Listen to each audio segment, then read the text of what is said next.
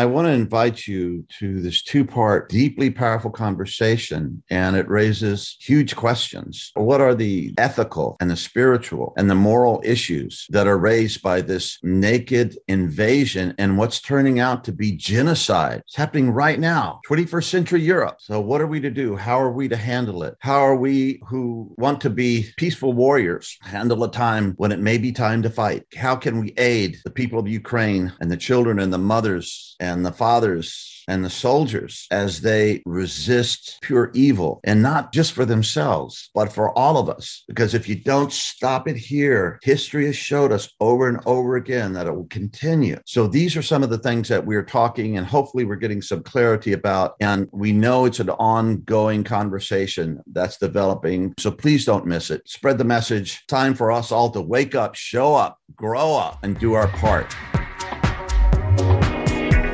Welcome to Deep Transformation, Self, Society, Spirit, life-enhancing, paradigm-rattling conversations with cutting-edge thinkers, contemplatives, and activists with Dr. Roger Walsh and John Dupuy. Join us in the evolutionary fast lane as we take a deep dive into transformational practice, peak experience, profound understanding, powerful contribution. Welcome, everyone, to the Deep Transformation Podcast. And my name is still John Dupuy.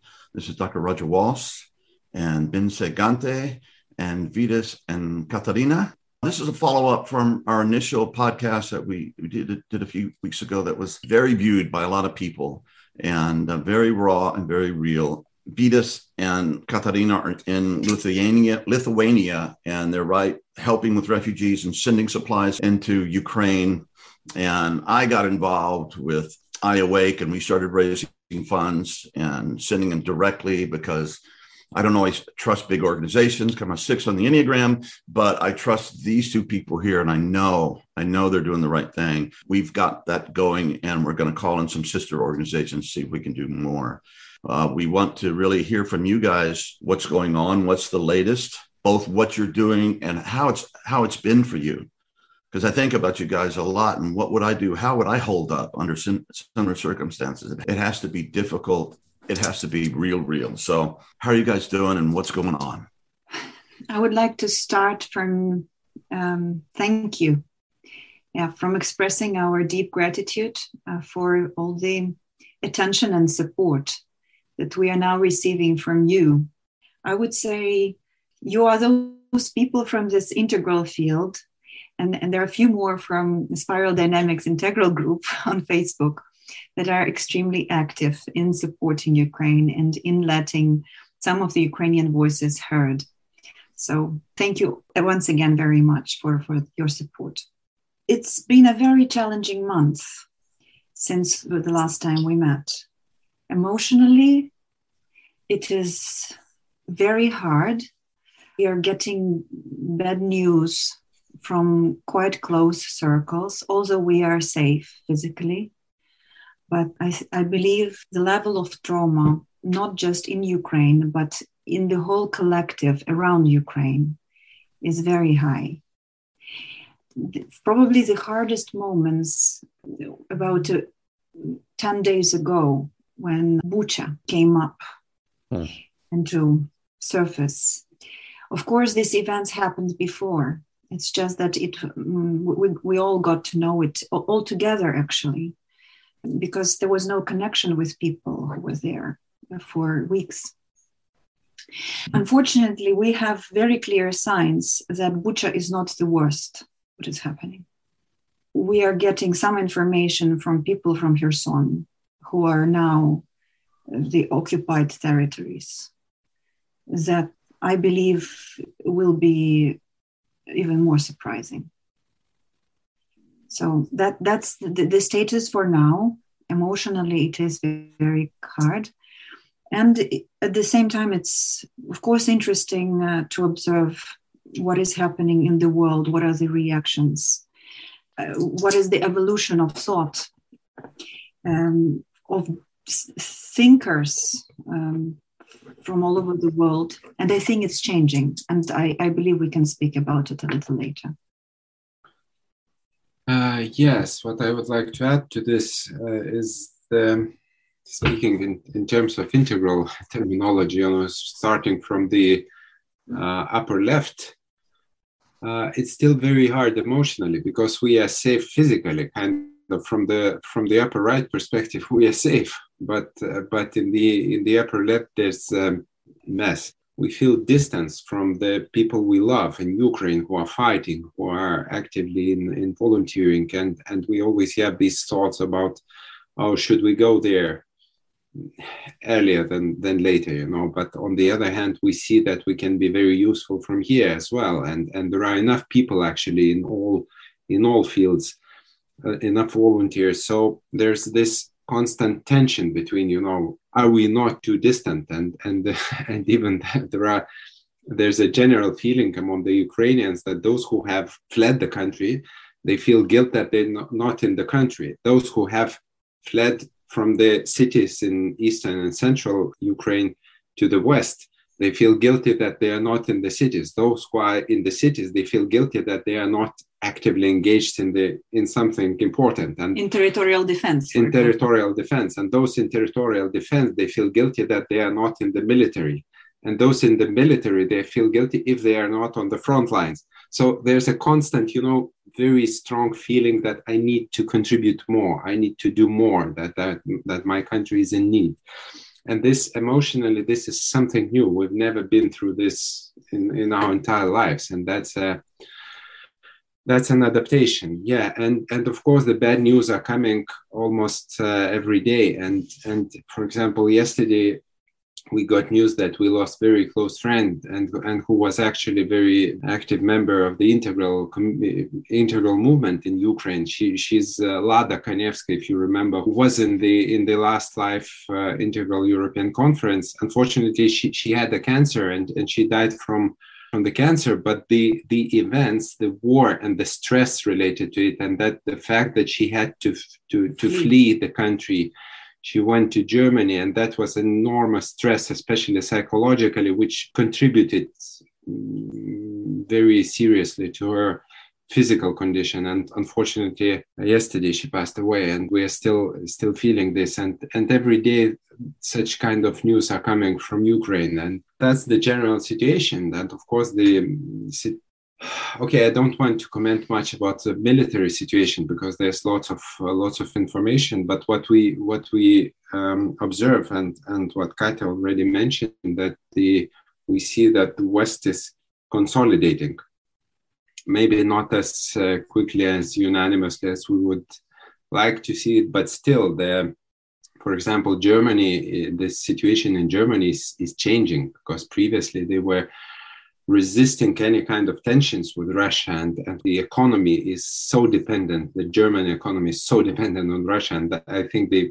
made a row of a number of strategic mistakes in the past, but now the whole sentiment in the society is changing, and we see that there is less and less of this naivete in the West, about Russia, about even under the justification of the Russian culture and how good Russian people can be and so on. So now people are seeing the real situation. And we really hope that the leaders will finally make their conclusions, so to say. So this is for a check-in.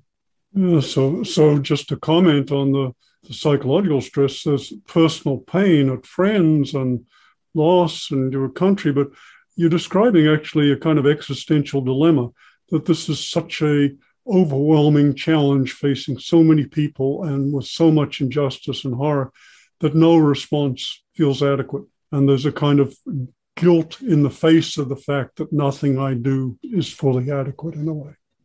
Well, I believe it is only partly true.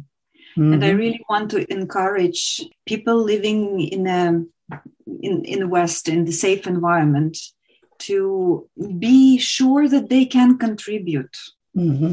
They can contribute with their efforts. It's important to find a way, a strategy that really resonates with you, so that you would feel like it's the continuation of your energy, so that you're putting your energy into something you really believe into.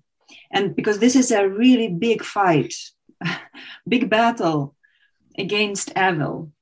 That's the way we call it. And of course, we understand the shadow aspects of this notion. However, it's really a big fight for freedom and dignity and for democracy. It's just that it seems that Ukrainians are, in avant-garde of these forces now, but it doesn't mean that it's only Ukrainians. And the West is joining, and the thought is changing around these events. And that's something we really appreciate. Many things changed throughout this month. And so I believe any listener of this podcast can contribute. It's just that important that you will find a proper way. Yeah, Roger and I were discussing that. And of course, Roger's MD, he's a psychiatrist. He's saying, God, I feel like I should be over there, but I haven't been doing medical practice for so long. And I said, yeah, as a soldier, I feel like I should be there fighting, but I'm 65. I'd probably just get in the way and be another person in the casualty tent. But I completely understand that, and if I were 10 years younger, I might be there just feeling I can do something. And I think this is such a powerful event that is in so many ways, it's hurting the world. It's hurting economically. Oil prices are going up, food prices and this and that and the other. But on the other side of the fence, we're getting a real dose of true heroism, and I think one of the illnesses on our planet right now, and this goes for China too, is like the young people are disengaged. Nothing has meaning. It's just stuff, and it's just depression, and it's just cynicism, led by your president, Zelensky, who is a magnificent figure and is speaking to the conscience of the whole world, of those of us, that care about these things. Now, the Nazis, and obviously they're for Putin because that's what he represents, that kind of way of looking at the world. But I think it could really be a wake-up call for a lot of us, and to start, just like, hey, heroism is still here. Sacrifice is still here. There are things worth fighting and dying for. And maybe I ought to rearrange my life in a way that holds that, that purpose and meaning. And maybe I should become the best man or the best person I can be in order to do my bit. And Bence he's an integral world leader, but he's also been in charge of organizing the Integral European Conference, one of the best conferences I've ever been to. And I've been to a few, and it became more than a European conference. It became the world integral place to be and to learn and to make connections. That's where I connected with Roger, and I just made so many deep things out of there. So you're also from Hungary, and you're also an integral teacher and leader and practitioner and thinker. What's your hit on this, Bence? Yes, thank you, John, calling me to speak, and greetings to the audience of this podcast. I'm sitting in Budapest, which is the capital of Hungary. We are neighbors to Ukraine. The next country, one of the next countries is Hungary. So we probably feel more the closeness of the war than people in other countries in the Western Hemisphere. A topic that you didn't name, but I think it's related and it's hot in this area, is also that we just had the Hungarian elections. Orban was elected again, which drove most of us nuts. Just Orban fatigue and all that. Well, drove some of us here, some of us in the Western world, in US nuts too. Yeah, kind of. It should be in DSM 6, this whole Orban fatigue, because it's terrible. It's terrible, and so we are basically coping now, saying Hungarian with open mind, with these two conflicts at the same time, getting stuck in this regime and also feeling the closeness of the war.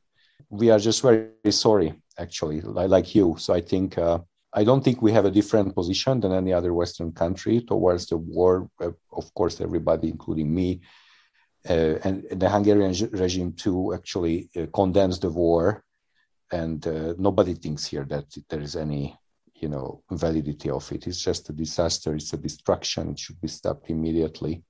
And we also made this topic into the main topic of this year's Integral European Conference, The topic is world peace with the integral approach. So since this is the elephant in the room, war and peace, this is what we should contemplate about and around in the conference. So, and Katja and Vitas will come in person to Budapest. And I hope Roger and John, you too, and many others.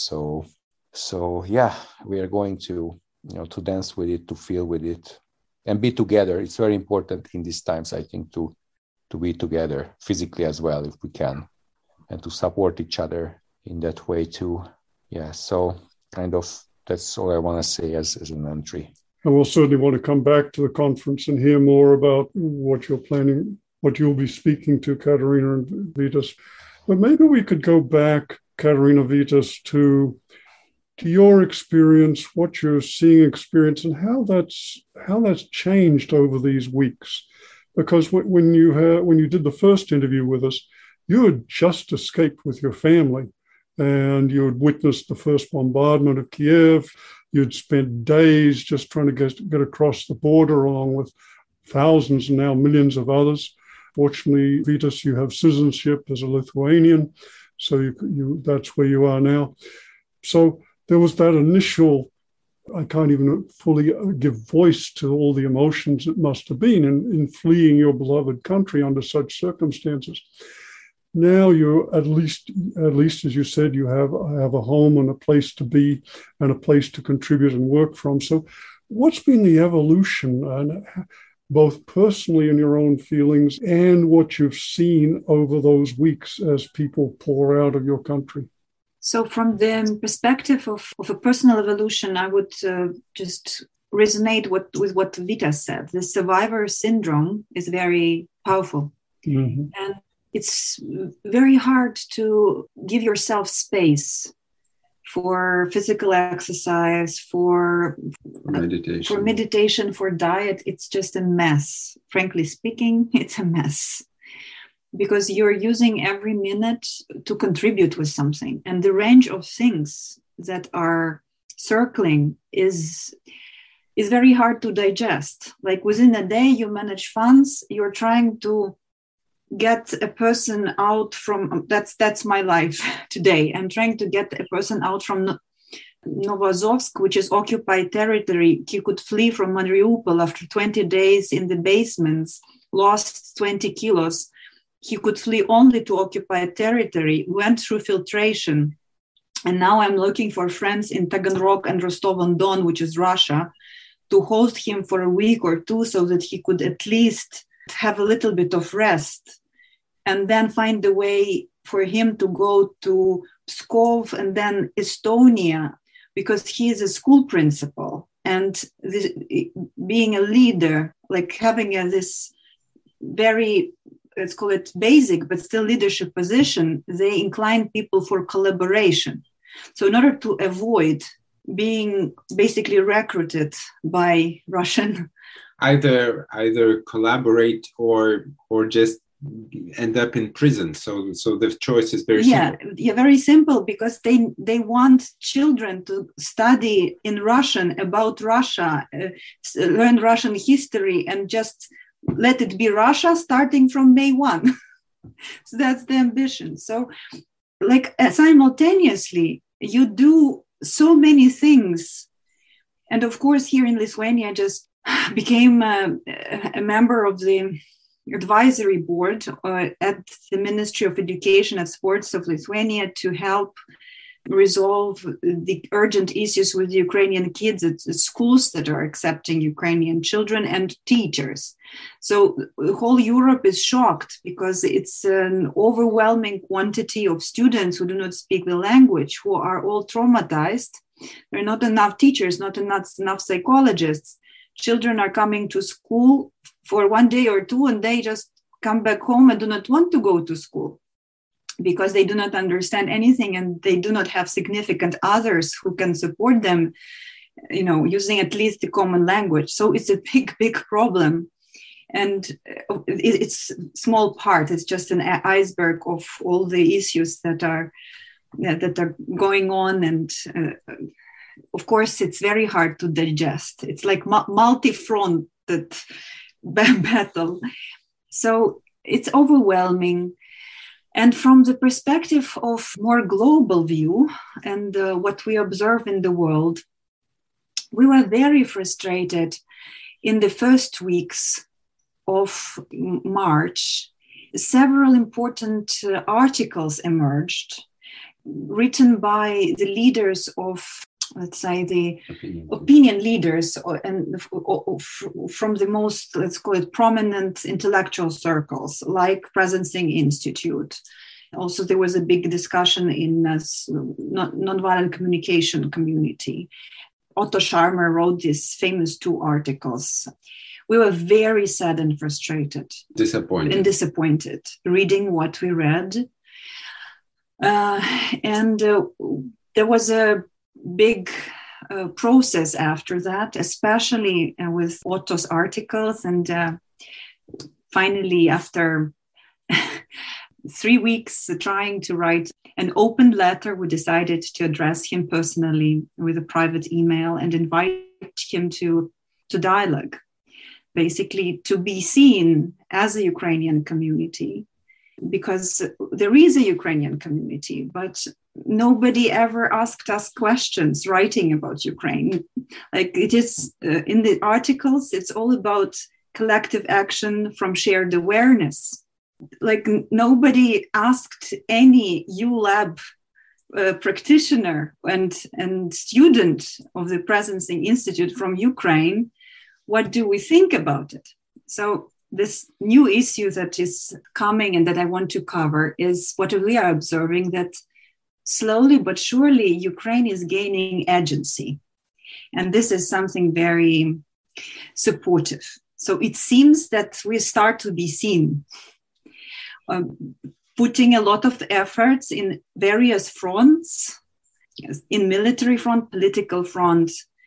Of course, economic institutions are all involved, but also in this front of meaning making, we're still very cautious and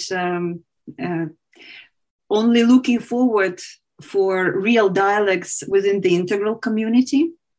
Because as changed with Bansi recently, I believe the recent article by Rob Smith is kind of also, in my view, doesn't include much Ukraine and its agency. So I believe it will evolve with time. We just need to speak more about it. However, we see positive dynamics. Yeah, let me say that the Putin argument is that Ukraine's really not a country. It's just a chunk of Russia that need to get back. Well, if there were ever any doubts in anybody's mind that you are a people and a country, you guys have been initiated, and you are a country, and you're a country with great soul and great courage. And your great-great-grandchildren are going to be talking about this time. What you're doing now is going to go down in history as one of the magnificent moments when we really stood up and we gave and we did the right thing. Yeah, not a lot of cynicism, not a lot, this, that, and the other. No, this is real. These are people that are fighting and dying for freedom, for dignity, for their land, for the land of their ancestors. Yeah, you guys are the real deal. And if anybody ever had any doubt, that was yesterday's argument. I don't think it's even should be, it's just, you've proven yourselves more beyond any shadow of a doubt that you are a people in your country and you have agency and you have a soul and you have heart and courage and a great love for one another. It's really magnificent.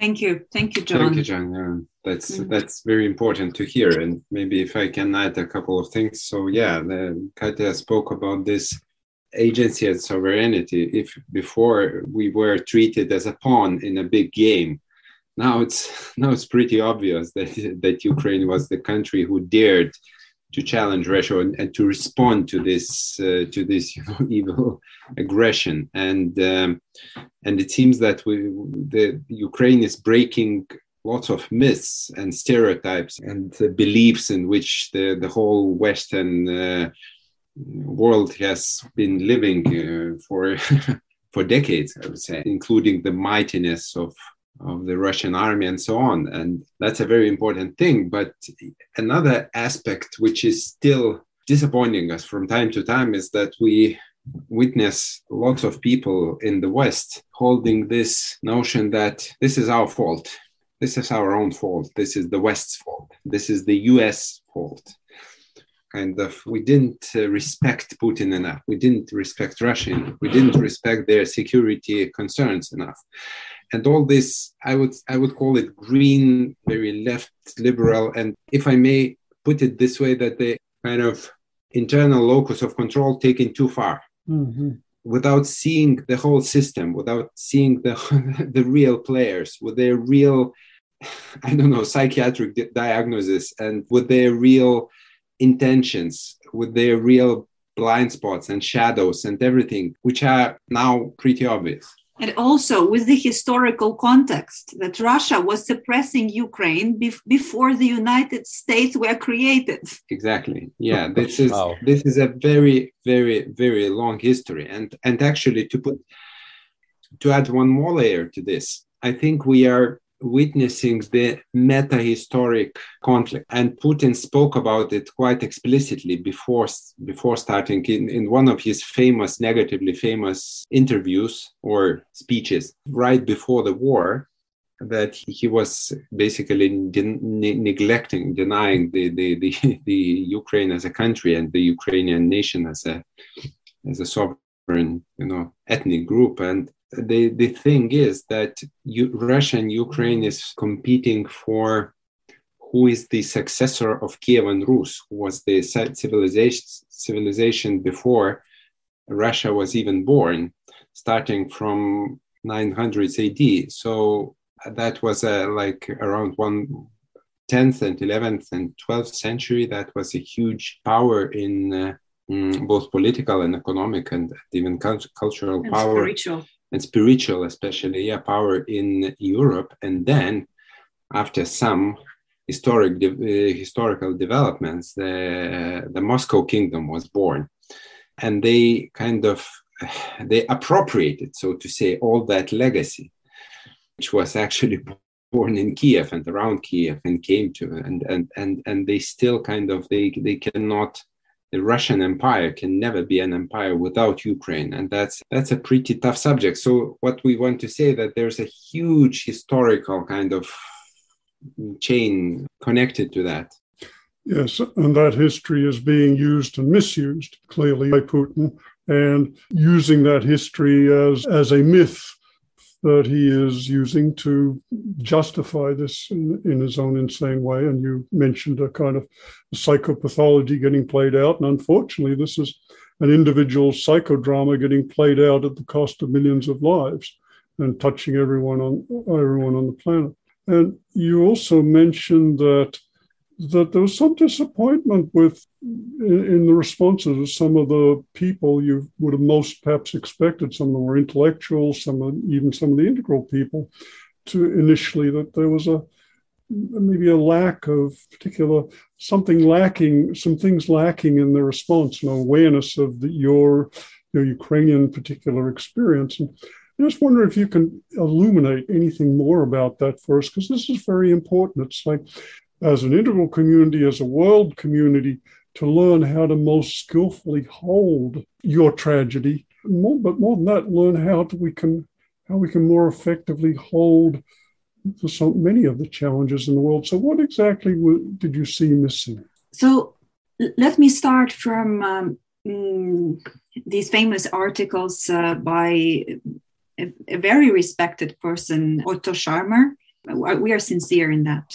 We found it very disappointing, the conclusions that the only way, I'm quoting now, the only way for Ukraine, for the resolving the Ukrainian problem is collaborative diplomacy. And the quicker we use collaborative diplomacy, the better it is for the Ukrainian people and the whole world. And perhaps we should just say a little bit about Otto Scharmer. He's an academic, the East Coast of this country, United States. He's a very well-known theorist on communication and group process, famous for his description of theory U. And so it sounds like he kind of applied his worldview to this issue, but it was pretty myopic. Yes, and our feeling was that the point of disappointment was that the theory which we deeply respected and still respect. And I think this is the whole framework and the whole philosophy, the approach is genius. But when we saw that, how it could be disconnected from reality, that made us really, really disappointed. And we thought, okay, what's the connection? What's the application in this difficult situation? Where is this, presencing point in this war? And just to tell a theoretical thought that, okay, peace is better than war. Come on, that's not good enough. What peace is better than when your enemy just wants you to be dead, literally? And that's already a proven fact. That's not a presumption, which is trying to destroy. So I just want to put one quote, which Michael McFaul posted. And Michael McFaul is a former US ambassador to Russia and one of the most prominent speakers on the Russian kind of subject generally. And he posted on his Facebook the poster that one young girl is holding, which tells, if Russia stops fighting, there will be no war. If Ukraine stops fighting, there will be no more Ukraine. And he wrote, that sums it up. So, and this is absolutely correct. If Ukraine stops fighting, there will be no more Ukraine, period. That's undiscussable. That's already a proven fact. So when we hear something, those kind of, noble, romantic statements, we get really pissed. So. I will quote.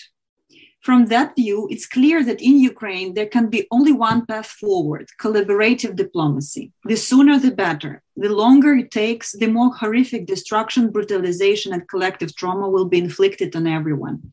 Intelligent, collaborative diplomacy needs to offer bridges to those who are stuck in the field of absencing and offer solutions that are beyond binary logic that shapes the currently dominant thinking based on othering and on either-or antagonisms with no third option in the middle, such as military neutrality for Ukraine. Well, I'm an academic, but even to me, that sounds totally abstract and divorced from reality. And I think maybe what I take as the lesson you're communicating to us, that particularly for those of us who have lived in the world of ideas, that ideas are great. And the immediate issue is raw human suffering and conflict, and that needs to be front and center.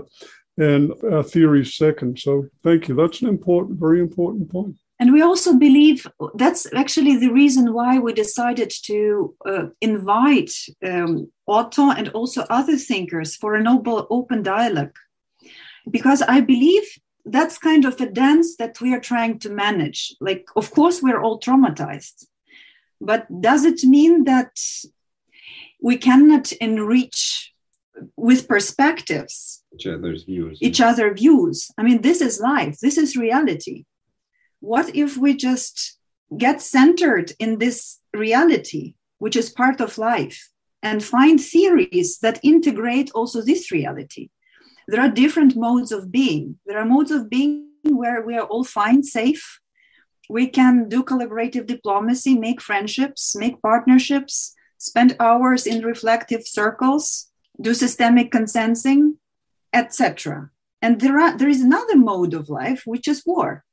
And how do we need to change to make a paradigm shift? And what tools can we use to remain like with open mind, open heart, open will, as Theory U teaches us, but still keeping arms in our hands in order to protect our values, our land, and our future? So is it possible? Can we combine it? Integrate it. Yes, we need to be yogis with rifles, basically. Yeah, this is a critical question you're presenting to us. And personalize it for me. I try not to kill anything. Literally, if a fly or mosquito comes in the room, I try to catch it rather than kill it. So for me, it's a huge confront.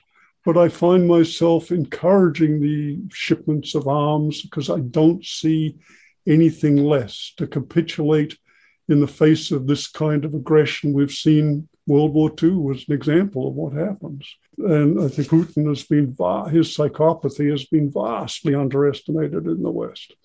We need to face reality, and it's a real challenge, ethically, strategically. And the question you implied earlier, Katerina, for each of us to find what's the most strategic response we can make in this situation.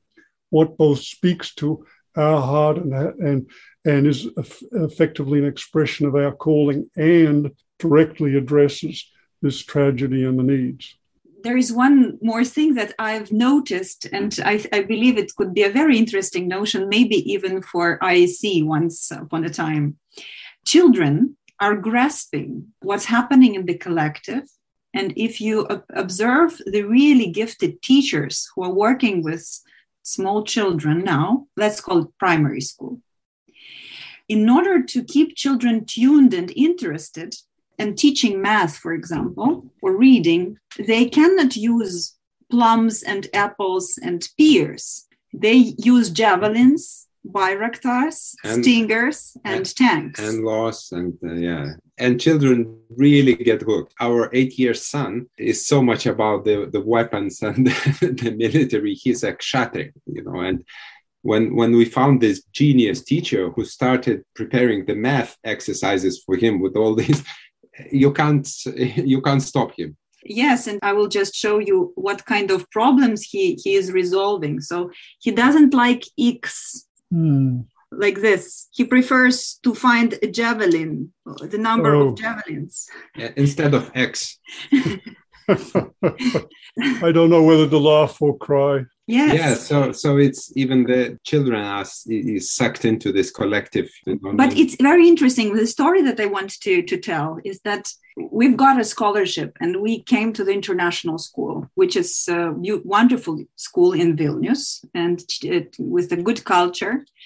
After the first day, I was called by the principal for a conversation, and she shared that we have some doubts because he's speaking about arms and about killing and not killing, but about war. About war. And I was checking. I was like, did you notice that he shows any aggressiveness? No, he said no aggressiveness, bullying, nothing. He just speaks about it. So I said, this is the passion of his generation and of boys who are 8 years old now and went through certain experience from 2014. Yeah, the war was ongoing from 2014 in the east of Ukraine. Now we're tending to forget that.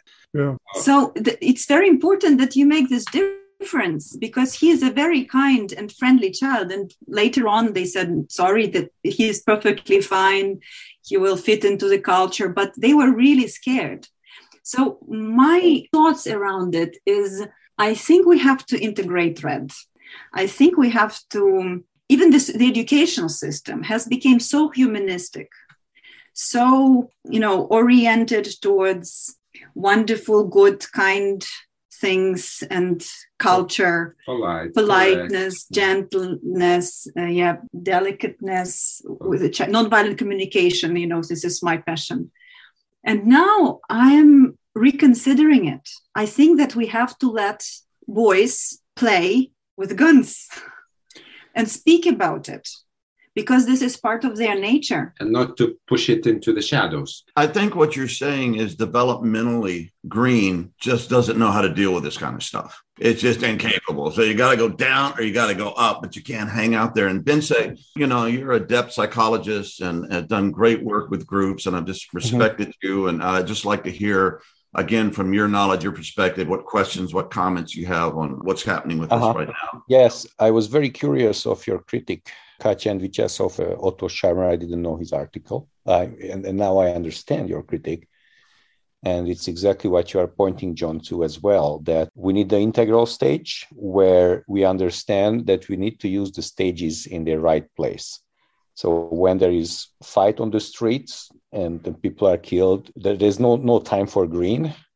First we need to solve it on That's a good bumper sticker. Yeah. on the beige to red level. And of course, Zelensky tried with negotiations with Putin, but it doesn't seem to work out. So this is really not the time for romantic, postmodern and higher stage romanticism, as you say. That's for the times when they are already pals, and there is a rapport, refined relational space. That's where we use those things. I also call for a reflection of our little lives compared to the big conflict in Ukraine, that I see that the war that's going on and the dirtiest acts of the Russian army are reflections of our own human nature, and in normal life, we are not so dirty and not killing people, but these energies are in all of us. So when we quarrel with our partner, when we have little fights with ourselves in normal daily life, when we lead communities, where we organize events, when we compete, when we do games, relational games, we also need an integral approach there. Me as a psychotherapist and group therapists, I see that group leaders and community leaders don't integrate how to deal with red in the place. They will fail. So only green would fail with psychodynamics. Can we just say that not everyone in our audience will be familiar with integral colors and terminology? So maybe you could just very briefly say what red and green mean. Yeah, green is postmodern stage where we strive for unity, harmony, sharing the interiors, authenticity, connectedness. And I call it the green dream. We believe in green, that only if we love, that will solve all conflicts. So we just need to repeat love, love, love, endure with our love, avoid our own aggression and earlier stage egocentric, nastiness. I just avoid it. I practice love, and that will solve it. And it won't. So, of course, we need to practice love and compassion and metta and karuna and all that. No doubt about it. But we also need to work through our previous layers of the self, like red, that we name it. And I think purple too, but it's another story. But that's a very important... And red being an earlier stage characterized by aggression. Warrior. If I still have a minute, I want to share one thing. Please. This is a bullet head from a shooting, not war shooting, but I also practice shooting as a sport. And when I was 13 years old, my father encouraged me to do sports shooting.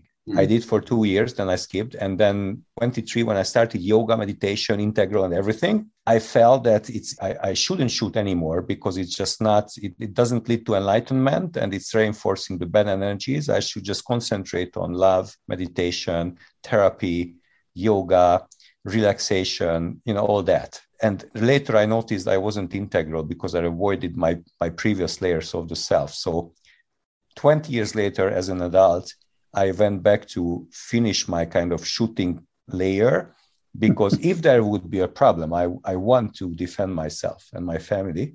And this is red and this is beige and all the deep early layers. Why not? And why not being an integral? No wonder I was saying a yogi with a rifle, that when you need a rifle, even if you're a yogi, you need to grab that. And of course, when we figured out peace, then put away your rifle because you don't need it.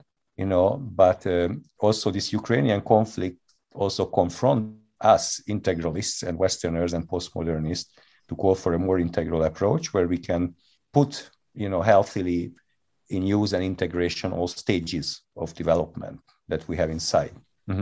Yeah, thanks, Ben, for sharing. I'd like to add one observation from Ukraine, and we are very happy and very proud of. I think we have touched it in our previous talk that very many Ukrainians are really fighting with love.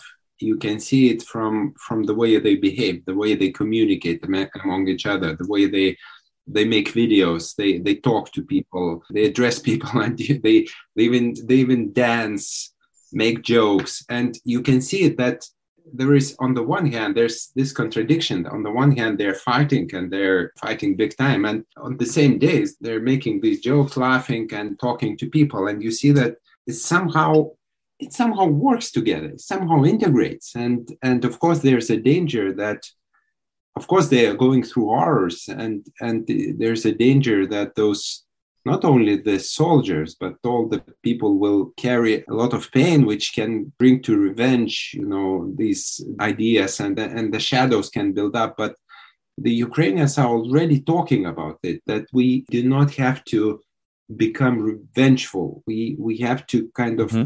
We're proud. Yeah, we have to kind of manage to clean up our souls after this. And even very simple people are talking about this. If that was powerful for you, as it was for me, stay tuned for part 2, because it just gets deeper and the flow just keeps flowing. See you there. Today's episode was brought to you by iAwake Technologies. Visit the Deep Transformation website to find out more about iAwake's audio tools designed to wake us up, grow us up as a part of our daily deep transformational practice. Thank you for joining us. If you enjoyed this episode, please subscribe to the Deep Transformation Podcast, and we greatly appreciate your comments, suggestions, and questions. Thank you for all you are and all you do. From John, Roger, and the Deep Transformation team.